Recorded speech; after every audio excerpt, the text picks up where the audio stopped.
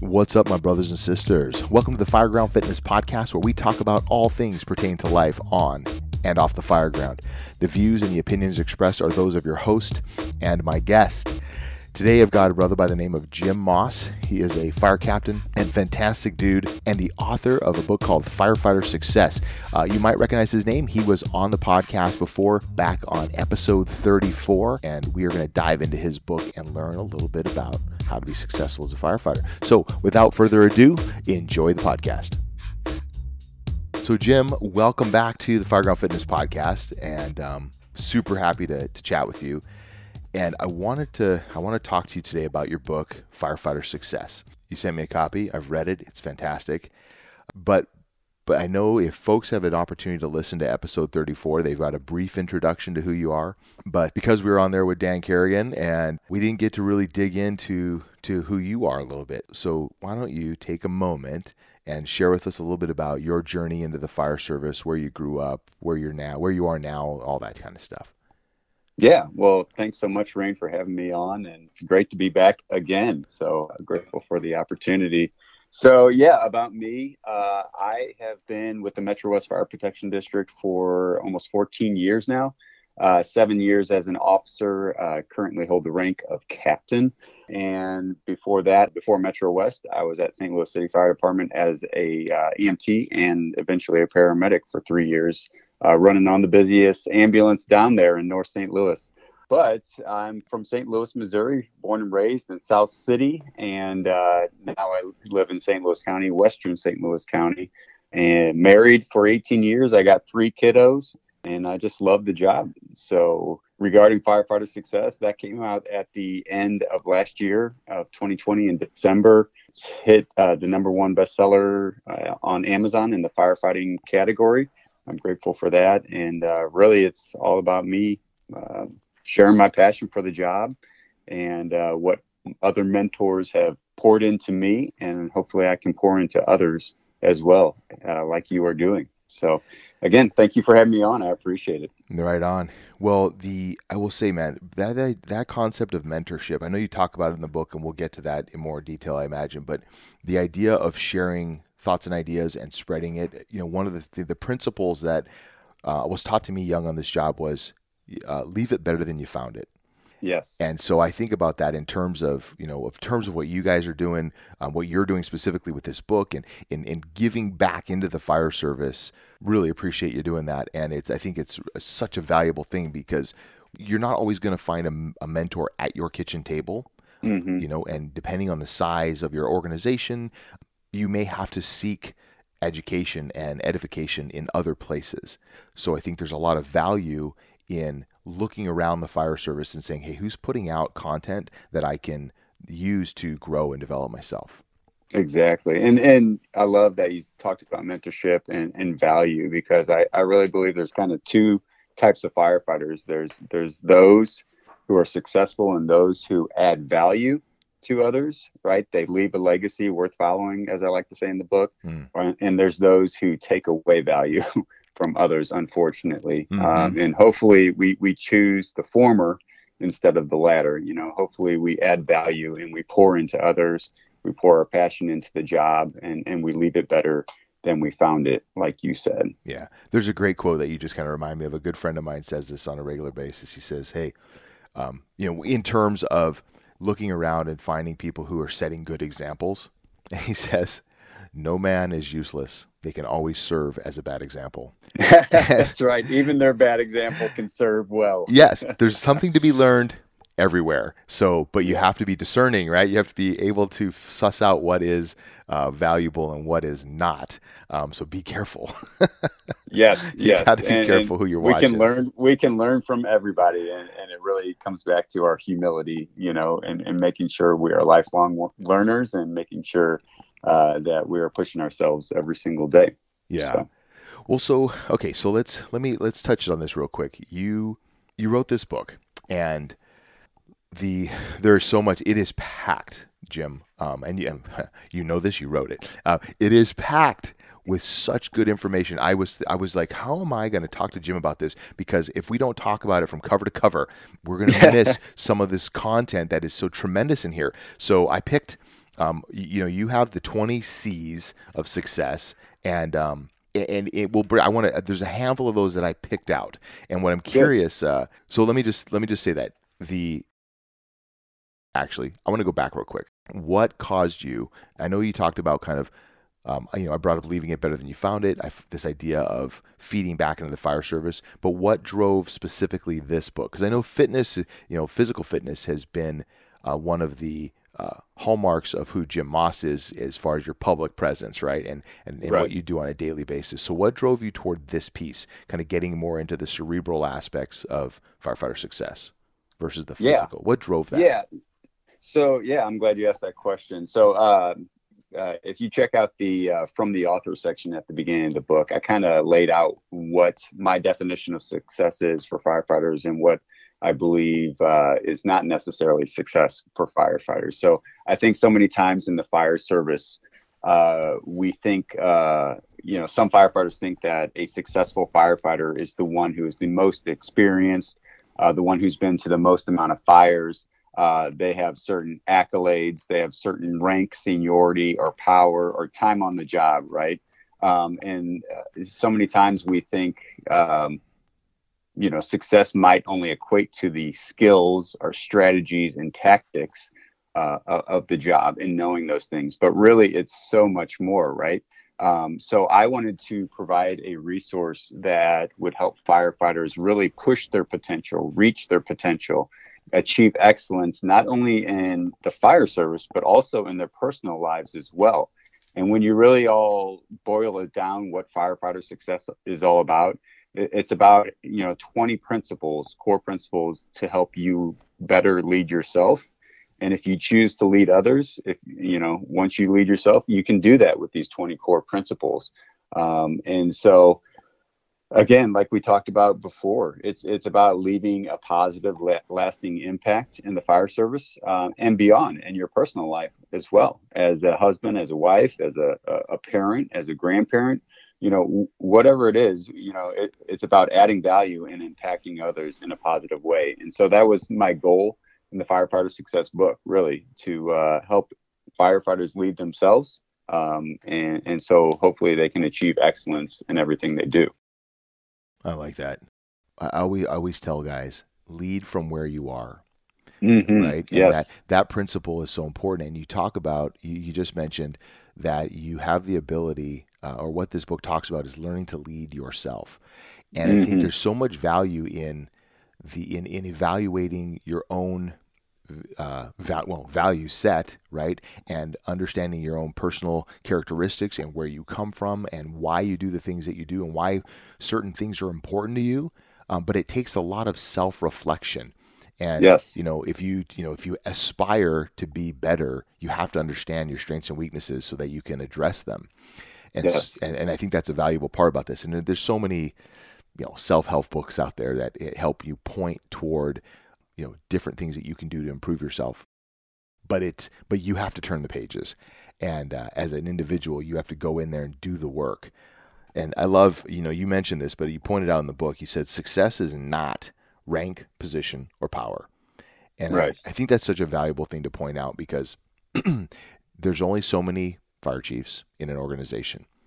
And Mm-hmm. you may not be the guy who arrives at that place. And that does not mean you're unsuccessful. Right. And so I think it's the quality of your relationships, the Mm-hmm. quality of the work that you do. Those are all things that can be measured as metrics to one's individual success.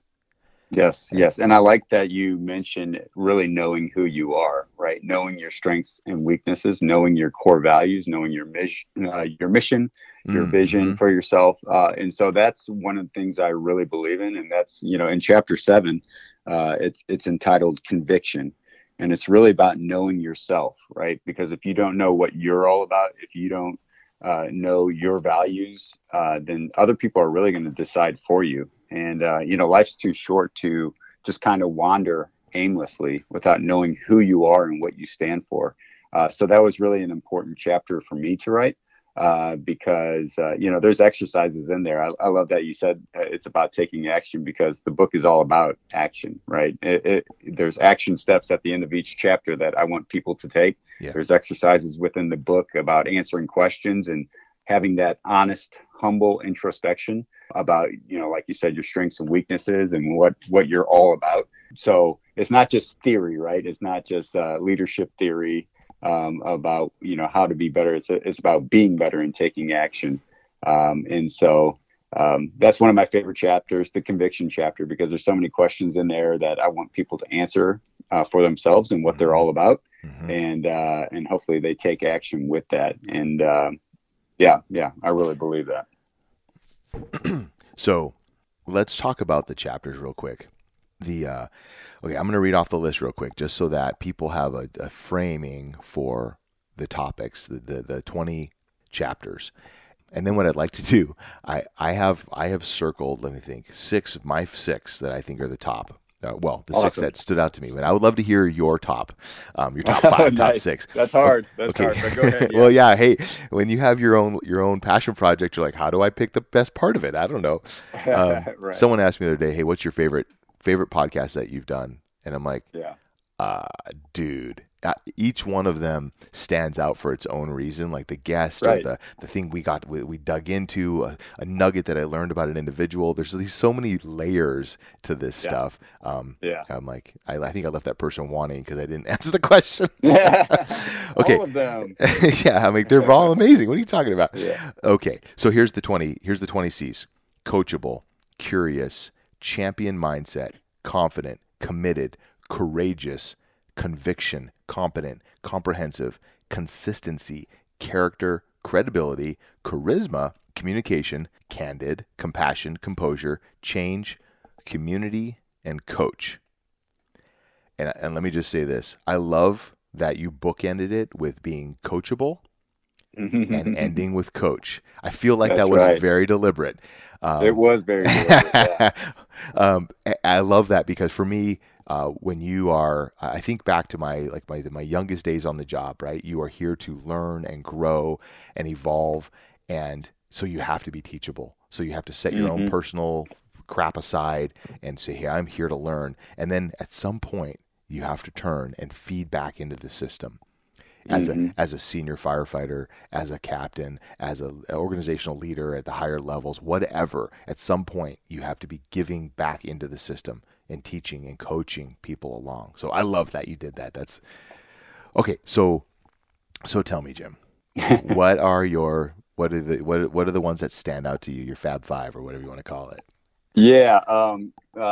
Just looking at the list, I brought up, the book right here on my computer, and number one is, like you said, being coachable, because whether you have 3 days on the job or you have 3 decades on the job, it is really about having the humility to be teachable, to be coachable every single day.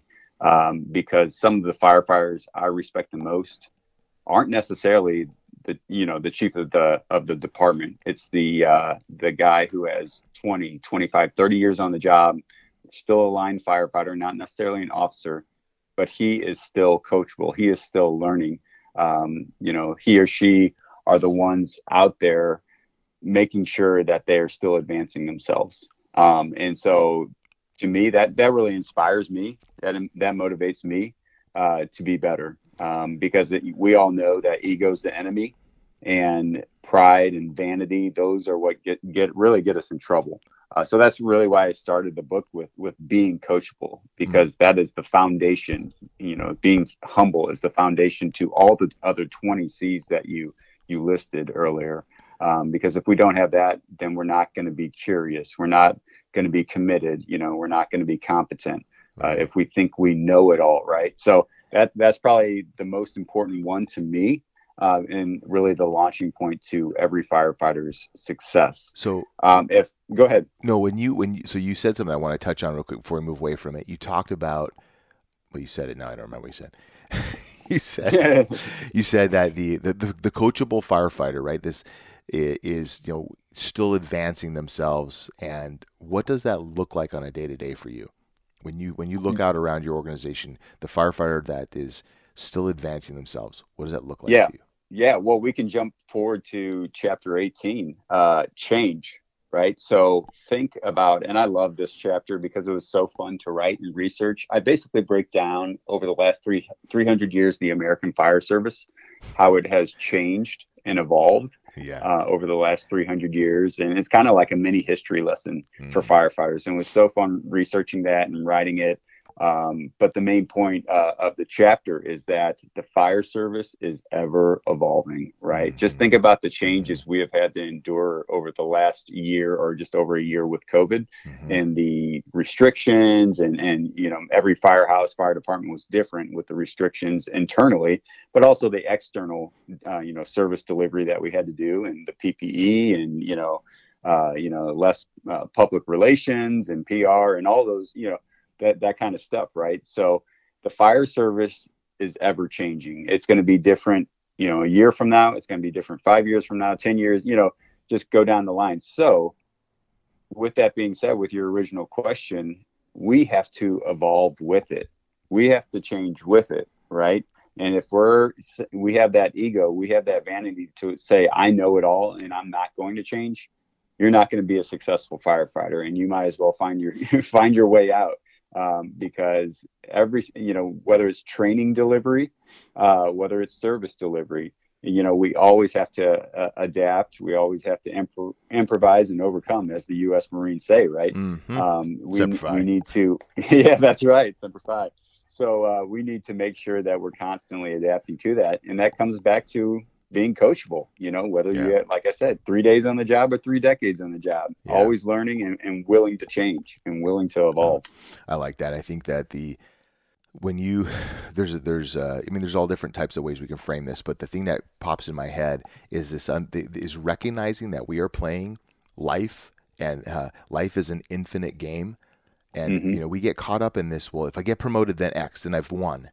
Right. But in our business, winning and losing is not, is too finite of a way of thinking about projects and work and life. Right. You don't win a relationship, right, with your with your coworkers. You don't win that. That's right. And when, you know, like, maybe there are small wins and losses like throughout our journey, but at the end of the day, we are playing a game that goes on forever. And people are constantly changing and adapting. And so we have to be willing to flex and grow into the environment as it's evolving around us. Because I think the only real loser there is the person who's like, nope, this is how it always will be. And then when things begin to change, their whole lives crumble around them because they can't adjust. They can't flex. Exactly. Yep. You got to be humble. You got to be adaptable every single day. So, and I love what you said about, you know, it's not about really who's winning, right? It's about, you know, pushing forward and just trying to get better every day. And, you know, one of the things I hate is that so many firefighters view the fire service as a competition, right? About who's better, about who knows more, who can do this or that better than the other guy. Right. When I think, you know, again, going back to being coachable and humble, it comes back to, you know, let the best idea win, as Chief Frank Viscuso says, right? The best idea has to win. And I really believe that successful firefighters are those who celebrate the successes of others, right? Yeah. So I remember when I didn't get the promotion, right? And I remember reaching out to other firefighters who were testing with me in the promotional process. And even when I didn't get it, whether it was lieutenant or captain at the time, I remember reaching out to them and saying, hey, congrats, man, great job. Or I'd give them a call. And hopefully that meant a lot to them. But I knew it just wasn't my turn yet. So why not, you know, congratulate them on their success with reaching that next level. And then next time I'm going to learn from it and try harder. So hopefully we as firefighters start to celebrate the successes of others, because really, hopefully, as we all know, a rising tide raises all boats. So hopefully we're all getting better together. Yep. Yeah, that's a really important thing to remember. And I think that, you know, you talked about humility in there. And when we get caught up in the finite game of wins and losses, right? If Mm-hmm. you, when you are unsuccessful and you look around you and you see people who are, I don't know, using air quotes here, are successful, right? The perception that they got a leg up on you Mm-hmm. really is counterproductive organizationally, and really is really toxic in an environment. So there's a Right. great quote from Fire Chief Brunacini, right? He said, "Ego eats brains." Yes. Yes. And I think that's Exactly. that one is stuck in me and really is in my mind a lot. Set that ego aside, look around you and realize that there's a long game that we're playing here, and it goes well beyond any of us. So That's right. It's not like it's a zero-sum game, right? Like yeah, just because that firefighter got the promotion, they won. That doesn't mean I necessarily lost, right? I right. just need to, right? I just because other people win, that doesn't mean I'm the loser or you're the loser, right? We need to just make sure that we take whatever we can from their win, and we learn from maybe if I could have done better. I need to learn from that Yeah, and improve. So yeah, just because others are winning doesn't mean you're automatically losing. yeah, yeah. I will say this: every promotional process that I've had to take it multiple times. Hmm. So Same here. I'm a Same repeat here. offender on multiple processes. And the thing about that, the reason I say that is because every process I was frustrated and then I grew. Yes. And I look back now and those events have been so transformative for me. So it was good. I needed that uh, trial, if you will, right? I needed Yeah. that issue so that I could step away and detach from my own pardon my language, but from my own bullshit, and Yeah. really think about myself and grow and try to be better. And Right. you know, And I think so many times we're trying to avoid adversity. We're hmm trying to avoid the struggle, the hardship, right? But we all need to know that failure is part of life, yeah, right? And how you respond to it really determines your level of success, right? hmm If you cash in all your chips, if you say, all right, I'm not testing again, right? So I don't know. It comes down to really just pushing forward and being, comfortable with being uncomfortable and learning from, those times that you didn't get the promotion or you weren't hired at such and such department. right. What are you going to do about it? Are you going to just cash in your chips? Or are you going to say, nope, I'm going to put my Yeah. head down and keep going, Yeah. you know? Yeah. Really thoughtfully consider your own stuff and reevaluate. Oh, what did I do wrong? What could I have done differently? Yeah. How can I affect change on this? Yep. Okay, man, Exactly. Coachable, it's his own book. Yeah. Yeah. We could talk a whole podcast about that, right? Okay, so what's your next one? I already mentioned conviction, and I kind Mm-hmm. of mentioned why that's so important to me, knowing what you're all about, knowing your core values, your mission. So I think Mm-hmm. that's really important for people. Yeah, oh my God, I'm looking at the list right now, and I'm Well, trying to give you, my favorite. But I would think champion mindset is so important because, as we already mentioned, adversity, failure, and hardship, they're just part of life. So having the right mindset to power through those things, mm-hmm. to overcome struggle and failure. That's incredibly important. Um, So since I am a let me Go just say ahead. this real quick. I think that champion mindset. So I will say this: I circled conviction; it's on my list, and Hmm. what I wrote next to it was personal strategic plan. Yes. And I think that that's interesting because it knits in with the champion mindset to Hmm. a degree. And I'm curious what your thoughts are on that. When I think about conviction and having a understanding your greater purpose here, and Yeah. understanding that you have a personal mission on this planet, and and I'm going way more broadly here than just the fire service, because if you're going to be successful in your work life, there has to be success in your personal life as well. Oh, Uh, of course. and so I think those things are knit together, and it's about having this broad understanding of your purpose here, and everyone has their own place for this, their own purpose. But identifying what that purpose is, having that a plan in place for you to achieve that, and then the champion mindset is the person who gets knocked down but gets back up and Yeah. re-engages. Is that how you see it? Exactly. Yeah. Yeah. And that's a great point. And just going back to champion mindset, three sub parts, if you will, of the champion mindset that I wrote about is number one, having that positive mindset, having a positive attitude every single day. And one of the things I wrote in the book, if I can just read it real quick. Yeah, you bet. So I said, when we adopt a positive mindset, it shapes our daily attitude. Our attitude is a choice. It's a choice we make every single day when we wake up and we get out of bed. And here's the most important part I want to pass on. So our attitude determines our thoughts. Our thoughts determine our behavior. Our behavior determines our actions, and our actions determine the outcome, right? So let's choose to start every single day with a great attitude. So to me, that's really important. And because every single thing is like a cascade effect, with our mindset, with our behavior, with our thoughts, with our actions, and then eventually it determines the outcome. But other subsets besides the positive mindset under the champion mindset is the unstoppable mindset, something we just talked about with, overcoming adversity. I mean, just think about history. All of those who faced incredible adversity, whether that's, I write in the book about FDR, I write about Oprah Winfrey, I write about Viktor Frankl, all these different individuals, Elie Wiesel, who had incredible stories, horrific childhoods, going through the Holocaust and all these different things. What did they do about it, right? Did they claim to be the victim? Or did they have the mindset to become the victor over their circumstances, over their hardships? And so that's something that really inspires me with the unstoppable mindset, just having that mindset that nothing's going to hold me back. It might take me longer, like we just talked about. It might take me a little bit longer to get that promotion.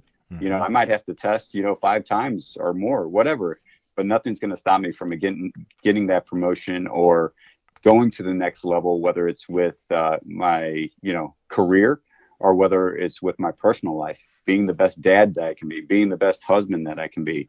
And then lastly, what I write about in the champion mindset is the third part is the competitive mindset. So I think I really believe in healthy competition, as opposed to unhealthy competition, but healthy competition using others and making sure we surround ourselves with others who are going to push us, right? Picking 3 to 5 individuals that is really in our inner circle of who we can trust to push ourselves to be better. And hopefully we're pushing others to be better, just like, Larry Bird and Magic Johnson, Tom Brady and Peyton Manning, Muhammad Ali and Joe Frazier. I mean, those were awesome rivalries in sports to, learn from. And they say having those rivalries was positive and healthy competition to push them to be better than they ever could have been by themselves. So hopefully we see that we have that healthy competitive mindset and only improves ourselves to really get better. I like that. That is you said it several times, right? That it's the healthy mindset, healthy competition, because we can allow that to get very toxic very quickly if we're not careful. Like I said before, the fire service is not a competition, but if we have that mindset of healthy competition, then we'll use it to push ourselves to be the best we can be. Right. Yeah, I think it's looking at your peers and recognizing that.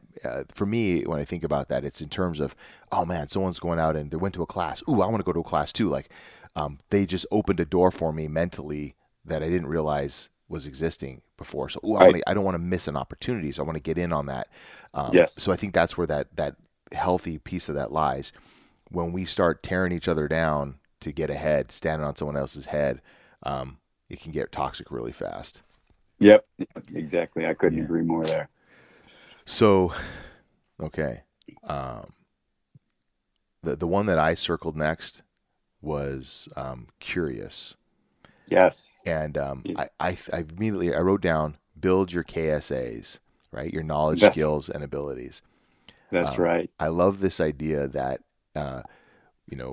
recognize when you acknowledge that there is so much out there that you do not know, and you go, man, I just need to start opening up all these doors and opening up all these passageways to more information. And the more you do that, the more you realize, man, there's so much more I don't know.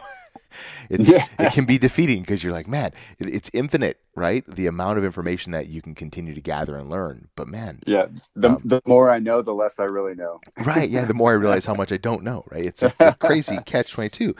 But you have to. But I love the idea of getting curious, and I want to hear your framing on that. Yeah, so Curious is chapter number 2, and it immediately follows the Coachable chapter, not chapter number 1, right? And so that was very intentional because I believe curious firefighters are the ones who are asking, is there a better way to do this? And they're not looking to change the process just for the sake of change. They're looking to say, hey, how can I personally improve? How can my crew improve? How can this process improve? How can my fire department improve as well? And I really believe that starts with asking why and understanding the processes that we use. So, it can be something to where, hey, is this standard operating guidelines still relevant? Right? Do we still use it, or can it be improved? Right? Maybe it hasn't been updated in 20 years, right? And it might be obsolete.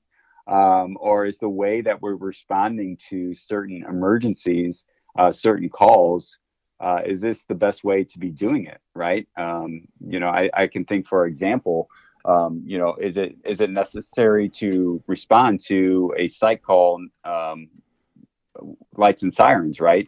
And rushing to the scene when PD isn't even there yet to clear the scene for us, right? And so we're waiting 5 minutes for PD to arrive. And we're risking, going lights and sirens. We know every time we do that, it's placing our citizens a little bit more risk, and it's placing ourselves a little bit more at risk every single time we go lights and sirens. So, that's just a minute, small, micro example of something like that. But yeah, the curious firefighters are the ones who are always asking, is there a better way to do it? Right. Yeah. And is there a better way for me to improve, to have that honest introspection? And really, it comes back to that learning is a lifelong journey, and making sure we're always curious. Every single day we show up to the job, and we're not just staying the same, staying mediocre, average, or stagnant with where we are. Yeah, I like that. The very you mentioned earlier that each chapter has action steps, and I added a step to the very last page. You wrote, are you a rookie? Be curious. And then there's a little bit of information that goes with that. And you wrote, ask why. And are you a veteran firefighter? Be curious. Company officers, training officers.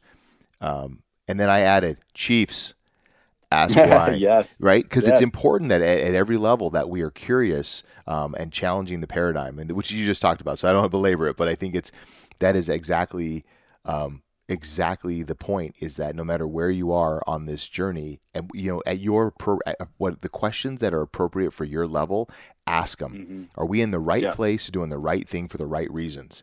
That is so important to inquire about. Okay, what's the next one on your list? Let me go back to the table of contents real quick.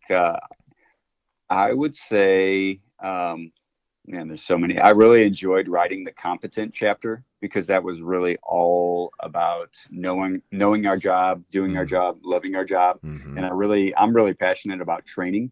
And so that was really fun to write, because I actually wrote 101 ideas for hands-on training for firefighters, for fire companies, maybe even training officers to kind of look at and implement. So that was a lot of fun, because as a company officer, we all know that, training is one of our big roles and responsibilities of training our crew. And sometimes it's hard to just get an idea, right, of what to do. There's so many things we can train on, but sometimes it's hard to have an idea. So that was really fun coming up with that list. And to be clear, that list is in the book, right there, there in the middle for the guys and gals to look at.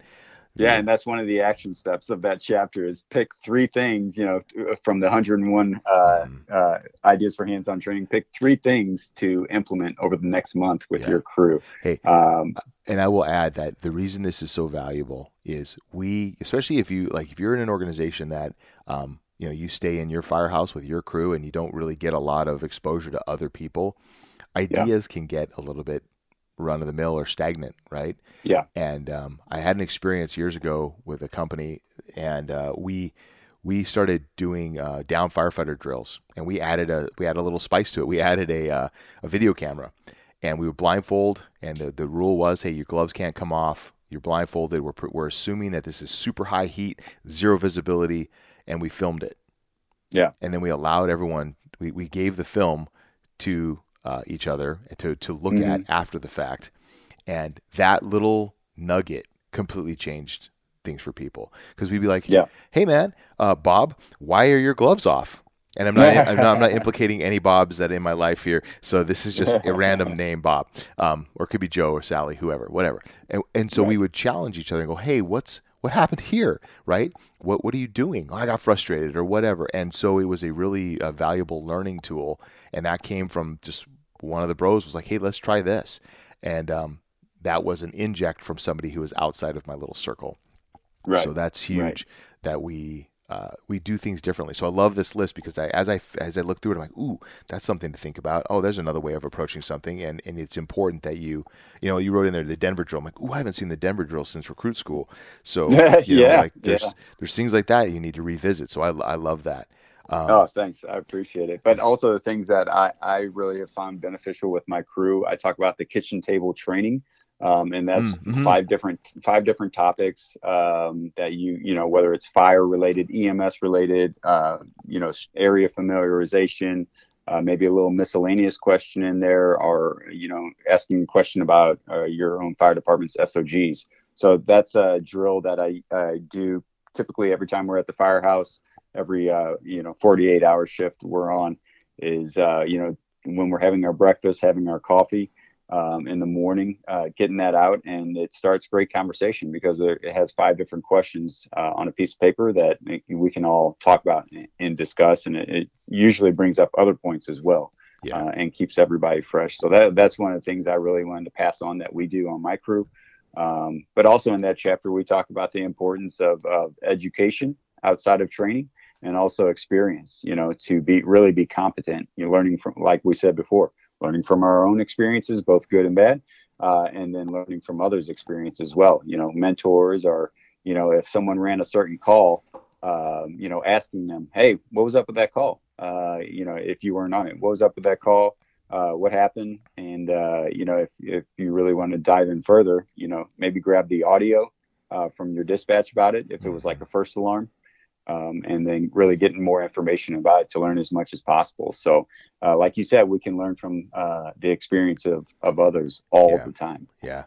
I think it's really important to bench race calls and revisit them after the fact. That's a big deal. And we have to be careful, because it's real easy to throw stones at somebody who made a decision on the fire ground in the heat of the moment, right? So I think it's really valuable. We just have to be careful how we do it, and be thoughtful about the real circumstances, and go, man, I wonder what that was really like, and do a little bit of investigation as we look at these calls, because it's real easy to be like, man, they have no idea what they're doing. Those guys are jammed up. What's their problem? Yeah, and it really comes back to expanding our own perspectives, right? And seeing, having that empathy, having that understanding of seeing it from someone else's ideas, right? So, yeah, I mean, so many times, like for our shift chiefs, our battalion chiefs, so many times firefighters are like, oh, they just deliver the mail. That's all they really do. They go from firehouse to firehouse, they deliver the mail, right? But one thing I've started to do over this last year is ride up. I'm a captain right now, but I've started to ride up in the chief buggy, car. And so, man, talk about expanding your perspective, and a dose of humility of, shifting the mindset from at the company level, the, tactical level, to a more strategic level, right? And that has been something that has helped me and caused me to grow in how I respond and view certain incidents. Especially when it's from that, incident commander perspective.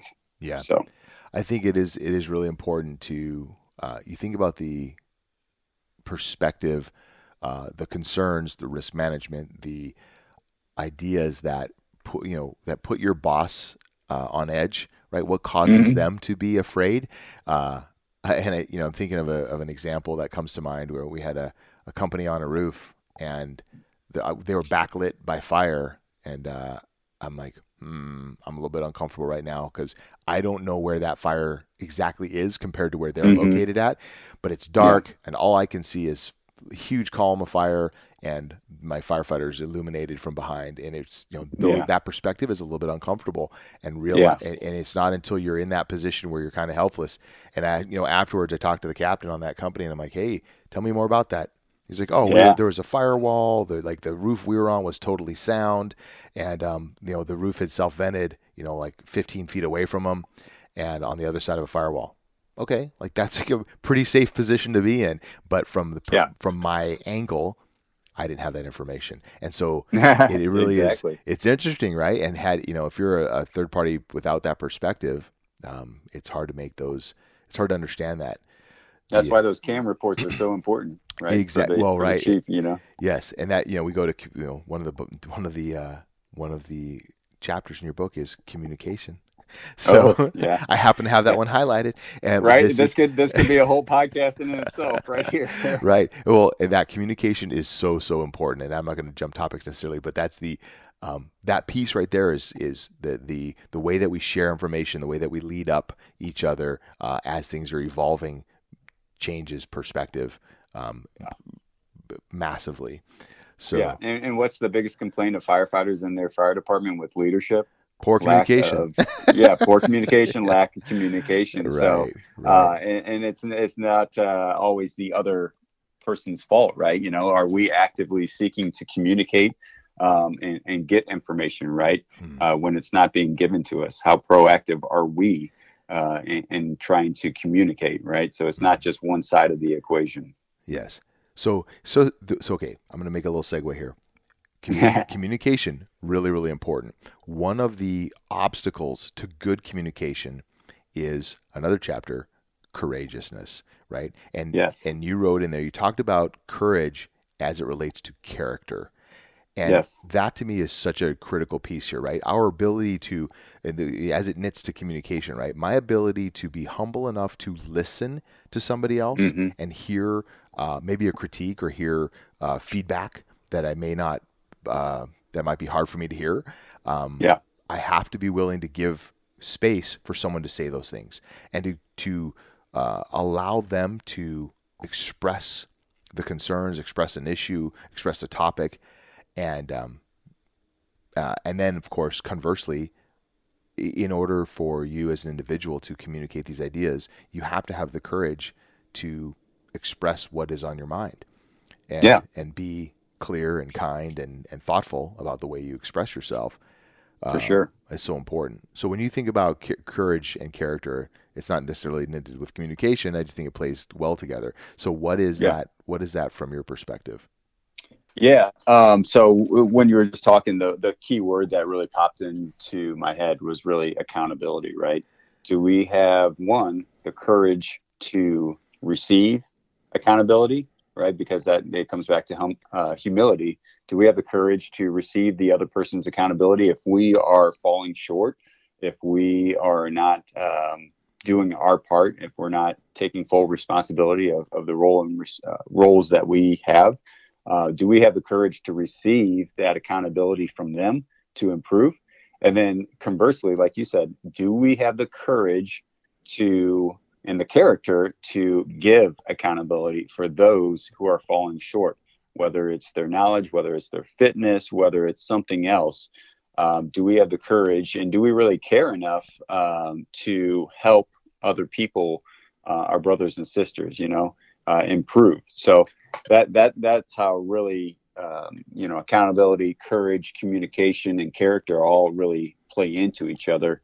And one of the things I was really proud of that was in the book, Captain Dina Ali contributed to the courage chapter, and specifically she contributed under the section of emotional courage. She is an amazing advocate for behavioral health. And if anyone out there listening, shameless plug right here, but if anyone out there can listen to episode 3 that I had her on the Firefighter Success podcast. If you can listen to her story, it is amazing about her personal battles with depression and even suicidal ideation for herself. And now she is one of the strongest advocates out there in the fire service, and her story is just so inspirational. But she really breaks down, emotional courage for firefighters, having the courage to, not surrender to the guilt or shame or embarrassment that you may be facing if you have failed within the fire service and beyond, right? Outside of the fire service. Yeah. Making sure you don't surrender to that, and that you have the courage to reach out for help, because there's always hope. There's always a brighter side, and suicide is not the solution for anybody. So I really encourage people to read that section in the book, because she did an amazing job, and also listen to her Firefighter Success podcast. I believe it's episode 3. Oh, cool. Great. Yeah. We'll, I will put a link in the show notes to your podcast as well, because awesome. Thank you. It keeps this conversation alive, which is huge, and that right there is a really important one, right? Courage is so much more than running into a fire, right? Oh yeah. And I think that's a really important conversation to have, right? It's important it takes courage to advocate for yourself when you feel like things are going sideways or going wrong.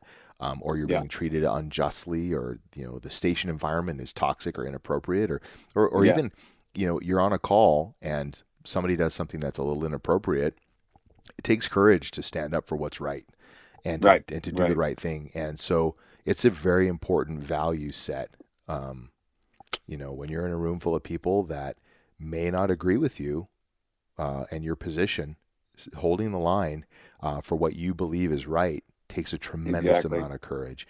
And and then talking about the mental health piece, I think I like to believe, and I do believe, that we are getting better in the American Fire Service, and when it comes to the way we handle our folks, when it comes to mental health and mental illness, it is really an injury like any other injury that requires attention. And we have to be loving and caring and supportive of our people. Yep. And that's one of the other things that she specifically speaks to. So not only that individual who is suffering, not only them having the courage to reach out, but all of the rest of us who are not necessarily suffering, if we see, drastic changes in a person's behavior, the way they're acting, what they're saying, if we perceive them to be under the influence of drugs or alcohol or something like that, they come to work, or they got a lot of, they're extremely quiet, and we just really see their behavior is changing and abnormal. We have to jump on that, and she talks about very specific questions that we can ask as courageous firefighters. Hey, do you want to kill yourself? I mean, just really asking that blatant, direct question, and sometimes they need someone to ask them that, or, you can ask them, do you need help? And that's all they need is someone to ask them that question, because maybe they need someone to ask them that question. They can say, yes, I want to kill myself, or yes, I need help, and she says, don't beat around the bush, be caring, be compassionate, be empathetic, and be courageous enough to just sit with them and listen to them and be with them in their suffering. Yeah, that is, it does take a tremendous amount of courage to ask those hard questions. But I will say this, if you love somebody and you really care about them, then you have to be clear and concise and crisp in your language. And that can be uncomfortable. And I'll tell you from personal experience, those folks might motherfuck you up and down. But you know what? At least you showed you cared and you were courageous. And if they need help, then that's what they need. And as unfortunate as that can be, they're gonna talk hard language on you. But at the end of the day, you're here to help, and you're not.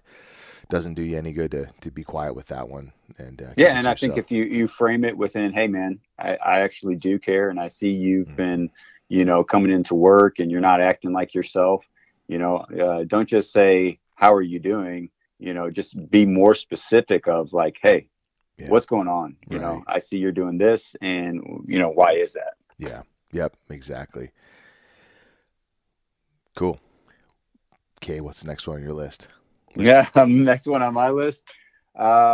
Yeah, if I can round it out, I mean, I like all 20, but if I can round it out, like you said before, coach, the last chapter, coming full circle, we started with coachable, but coming full circle with being that coach that you always wanted to have in your life, being that coach, being that mentor, to other firefighters. And you don't have to necessarily have the most knowledge or experience to be that coach. You just have to be willing to pour into other firefighters and help them be at their best. So like you said before, everybody has something of value that they can share. Everybody has something that they can contribute. And hopefully we have that humility to want to pass that on to other firefighters, what we have learned. Because as Tiger Schmittendorf says, hey, train your replacement.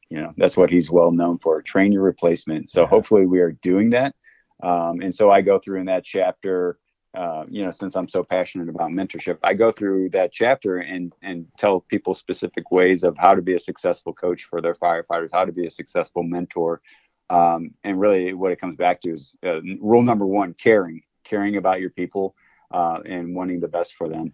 And so I'm honored and grateful to say that I've had numerous mentors in my life that have poured into me and have made a huge difference, from the small things they did and from the big things that they've done for me. And I really believe mentorship is so important, and hopefully we can all be that coach. We can all be that mentor to someone who wants to follow in our footsteps. So let me ask you a question about that, Jim, because a lot of organizations will try to establish formal mentorship programs, and with whatever degree of success, I have no idea. So how does one find a mentor? Yeah, it's right? pretty easy. What does that look like? Yeah, it's pretty easy. And you don't have to, like you said, you don't have to have a formal mentorship program at your fire department or at your place of employment. If you're not a firefighter yet, you don't have to have a formal mentor, even relationship, right? Just what I tell people to do is first and foremost, identify those who you want to be like, those leaders who you want to be like, whether they hold rank or not, and identify the specific qualities or characteristics, why, you admire them, why you want to be like them, and why you want to follow in their footsteps, writing these things down. And then secondly, hopefully it's someone that is within, your locale, if you will. And you can just say, hey, just connect with them, text message, give them a call and say, hey, you want to meet for a coffee? You want to meet for a beer? I got some questions for you. And 9 times out of 10, if they're a mentor worth following and worth having, they'll say, sure. And they'll be honored by you wanting to meet with them and ask them some questions. And don't ever have to use the formal mentor word. You can just follow up with them and ask them some questions about, the pathway that you want to take. And they would be more than willing to want to meet with you, I'm sure, time and time again. Maybe it's once a month, maybe it's every other week or something like that, for a beer, coffee, or whatever. So it's really not hard to find a mentor. If there's not necessarily someone who is in your immediate locale, then reach out on social media to someone that inspires you, someone that you have questions that you want to ask. And I'm sure they'd be more than willing to, trade emails or maybe hop on a, FaceTime, a Zoom call or something like that for you to ask some questions.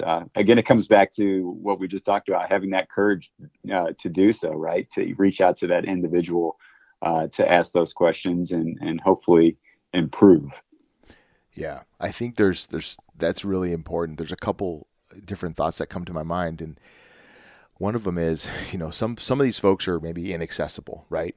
And like for example, Simon Sinek is an author who I've watched a bunch of his podcast, or not podcast, sorry, but I've watched his TED Talk and I've read his books, and I think about, is he a mentor in my life? Yes, absolutely. Right. Hmm. I've gone to the well, and I'm drinking the Kool-Aid that he's producing, Right. and applying it in my life. Right. So that's one form of mentorship. And I think Yes. about those folks in our organization that you're watching and studying their behavior, et cetera. And then there's those that are accessible, right? So you reach out to them, and I love the fact that you said you can email people. Like, I think there's people like that are would perceive to be untouchable or unreachable, rather, that Yeah. you can reach out to them. You send an email, and the key is to ask a good quality question, or offer a suggestion, and just say, hey, I'm seeking some feedback on this idea. The Right. I had a boss a long time ago tell me, every time a captain's test would be on the horizon, he would get overrun with people, right, wanting help, Right. and Right. they would show up with their hands out and their hands empty, and they would say, "Hey, what do I need to do to become a captain? What do I got to do?" And so he'd give them a very superficial response: study real hard, know your tactics, and prepare for the admin board. Like, that's all I can do for you. Yeah. Versus the person who showed up and said, "All right, hey, I've given this some thought. Here's some ideas I have about what I need to Hmm. do to be successful. Yes. They're probably going to ask me about customer service, or whatever. And here's some thoughts I have about customer service. What do you think about my approach?" When you do that, now you're going to get a much more quality conversation, because you've given Yeah. the person something to start with. So, Yeah. so I think that, like, this I love that when you say, hey, like, take someone out, and say, hey, invite them out for coffee, or what have you, and that's a great place to start. But show up with some value, something Yes. done already, right? So that the exchange is more worthwhile to the person you're sitting with. Because Right. remember, these are human beings, right? And they want to have a really thoughtful dialogue, not just feed out, you put coins in, and they feed out information. Right. It's showing, like you said, showing that you are invested, right, and that Yes. you have spent some thought. You've given some effort to the process, and you've had, like you said, some honest introspection about where you are, and hopefully where you can go. And I Yeah. think, yeah, by that individual showing that investment, it's going to have the mentor or prospective mentor really push Yeah. back and give that good return of investment, if you will, for Yeah. that individual. Yeah. And I will say that the flip side of this is, and you and I now are at a level in our organizations where we are trying to feed back into the system, right? And Yeah. I think that as a potential mentor, you have to make yourself available to people. So, Sure. because it's intimidating, right? When um, this might sound kind of funny, but I was walking through the academy, and there's these recruits, and they're like avoiding eye contact with me, and I'm like, "Hey man, I'm just a dude," right? But they're like, "Oh, hey chief," and I'm like, "Oh man, come on guys, Yeah. I'm just Rain, the dummy who does podcasts and whatever." But Yeah. but I'm realizing that's how I was as a young Yeah. firefighter, right? I was like, "Oh, chief, I don't want to talk to that guy. He's just some battalion chief. I'm talking to him." And Yeah. so there's this idea that sometimes there's a barrier between us, and we have to make ourselves accessible, make ourselves Yeah. approachable, and Yes. to Yes. I couldn't be agree able to with more. coach people. So yeah. That's Oh man. awesome. That's awesome. I agree. Yeah. Well, hey, so Jim, thank you so much, man, for taking the time to walk me through there. I will say this, man, we barely scratched the surface. We could probably do 4 more podcasts, or 5. I mean, we could just go on and on, because there's so much good content in your book. And I've got it tabbed and highlighted, and I've got comments written in here, and so much good stuff. And so I would recommend that anybody who is on this job, and even if you're not on the job, there is so much insight into developing yourself as a successful human being, as well as specifically a successful firefighter, as the topic, the title rather, would indicate. Uh, Absolutely worth the time it takes to read this book, full of value. So thank you so much, Jim, for writing this book, and thank you for sitting down and sharing your thoughts and ideas with me. Well, thank you so much, and I appreciate those kind words. And yeah, if people want to get it, I'll send them to firefightersuccessbook.com. If fire departments want like a bulk order for their organization, they can get a discount on that. And I also want to make sure people know that a portion of each book purchase is actually donated back to first responder charities. So that's something that's important to me, and I'm passionate about giving back to our first responder charities. And then if people want to get that free download we talked about, the 101 Rules for Firefighter Success, that's at the website as well, completely free. And then lastly, if anyone wants to host a 8-hour full day firefighter success workshop at their fire department, let me know.